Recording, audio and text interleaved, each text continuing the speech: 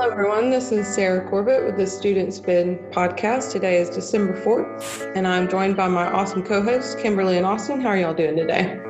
Doing good. Good. It's very cold, but I'm doing all right.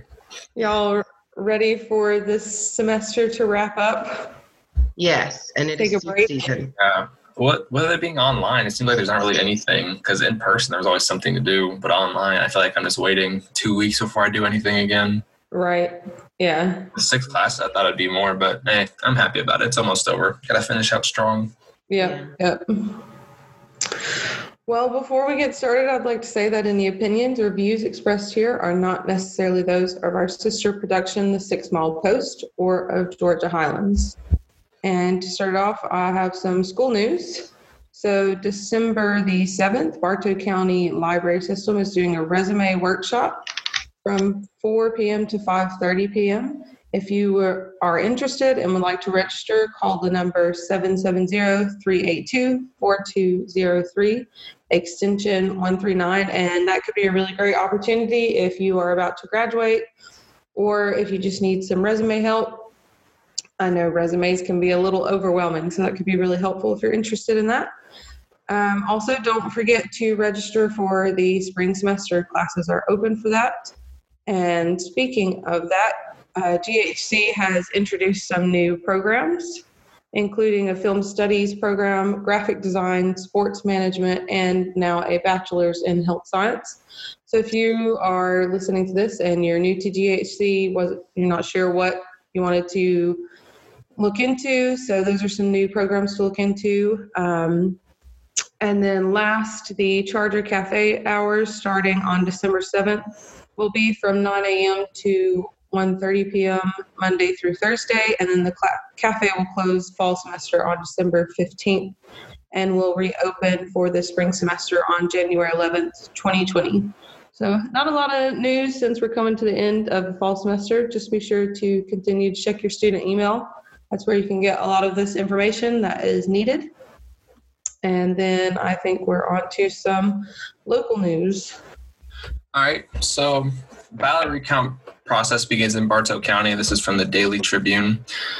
So Bartow County started their presidential ballot recount Monday, November 30th, and it was finished on Wednesday, December 2nd. The Bartow County election supervisor, Joseph Kirk, said that the goal of the audit was not to confirm the result of each race, but just confirm that we didn't declare the wrong winner. And Kirk said that we might see a small discrepancies in the hand-marked ballots with the machines picking them up sometimes and not others, he said. But overall, I anticipate having very much the same result at the end of the process. And I think Biden came out winning Georgia. So they did end up finishing the recounts in the entire state, I'm pretty sure. 2 Georgia nonprofit team up together to bring holiday cheer to thousands. This is via the Channel 2 Action News. So the Empty Stocking Fund and YMCA have come together to help bring holiday cheer to families in need. The Empty Stock Fund usually had up to 40-60 volunteers delivering presents and other necessities to families. But with COVID and social distancing, they weren't able to have that many people in a room at a given time together. They needed a new strategy. Instead of families going to Santa's Village, where the Empty Stocking Fund was located, they needed all the toys and gifts and families in one area inside Metro Atlanta. And so the YMCA came in and offered help. Bags will be packed, loaded, and delivered to 18 different Metro Atlanta YMCA locations and early education center locations. So that's really nice that people who are in need of help will get, holidays, toys, and food and stuff like that. So that's very, very nice story. Election day for Georgia Senate runoff election is January 5th, 2021, and this is for who controls the Senate between the Democrats and the Republicans, and this is by WMAZ 13 News. The winner will immediately take Georgia's seats in the U.S. Senate, and the balance of power in the U.S. Senate is at stake, and as currently split as 50-48 in the House, and is in favor of the Republican Party. And we have some key dates that I'm going to bring to you from the news site. So Monday, December 7th, 2020, the last day Georgians can register to vote in January runoff. You can register through the Secretary of State office website. If you're not old enough to vote in the November election, but will turn 18 by January 5th, you can register to vote. Monday, December 14th, 2020, Early voting starts and lasts for 16 days. You can find the times and locations on their website. The Electoral College will also formally meet to cast their votes for President and Vice President of the United States. This process was originally laid out in the United States Constitution and has been adjusted through 2 separate constitutional amendments. All right, so on Tuesday, January 5th, 2021, the U.S. Senate runoff election between Democrat Raphael Warnock and incumbent Republican Senator Kelly Loeffler to complete Johnny Isakson's term. The runoff election between incumbent Republican Senator David Perdue and Democrat challenger Jon Ossoff will also take place. And that's all I have for local news, guys, so we can move on from that.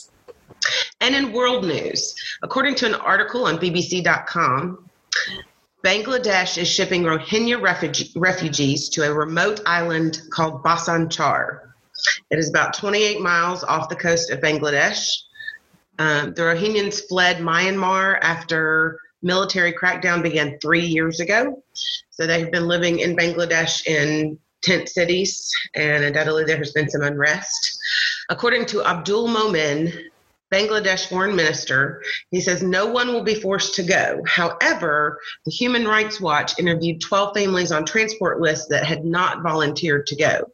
They've also talked to several other families and different people that have said that they were forced to relocate to this island.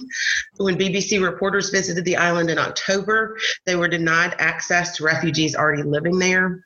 There are concerns that there's not enough medical care, hygiene and cleanliness concerns. If you look at a map of it that they have on the article, there's a flood barrier. However, a lot of the concern is during monsoon season, it tends to flood. They have hurricanes. So they're very worried that this is not going to be something that is safe. So a lot of these refugees are very concerned that they're going to be forced to go here and that they will not be able to leave. And I think Sarah has some good news for us. I do, and it's actually also out of India via the BBC. A teacher in India wins the Global Teacher Prize of $1 million. And I had never even heard of this prize or any of this, but the Global Teacher Prize is a prize that is given out from the prize. It's a prize given out by the Varkey Foundation. And it's just to reward teachers who have not only impacted students' lives, but also the communities around them. And Mr. Desawali, who won this award, was praised for improving the education of girls in his local village where many disadvantaged children live. And he won ahead of 12,000 nominations, which is just mind-boggling. And then there was a ceremony where the top 10 finalists, they had a ceremony where the top 10 finalists were gathered. It was via Zoom this time around because of COVID. And when he won the award, he actually said he wanted to take half of his prize money and share it with the other top 9 finalists. So he said that because he believed together each one of those teachers could make a difference and make the world a better place. So each of those top 9 finalists will get about $40,000 because he is willing to share this reward with them. So I thought it was a really cool, good news story on top of like a good news story. And yeah, it's something I'd never even heard of. So that is pretty cool. I had no idea there was a Global Teacher Award. Neither. It's a teachers can nominate themselves, but they are mostly nominated by students, those in the community. Yep. I've never even heard of it. All right, on to music and movies. Austin, what you got for us? Well, for music, I'm kind of listening to the same things, but the annual, I have Apple Music, so what they do is called Apple Music Replay, where they show what you've listened to all year. I know I think it's called Spotify Wrapped or something, and basically it's just like a list of everything you've listened to this year. Spotify's is a lot cooler. They show up a lot more in-depth technology and stuff that you listen. They show a lot more in-depth information than Apple Music does. Yeah. But the thing I got from Apple Music was I've listened to 553 different artists so far this year. And I listened to a few hundred hours of music, so that's pretty cool. But other than that, I watched this show on Hulu.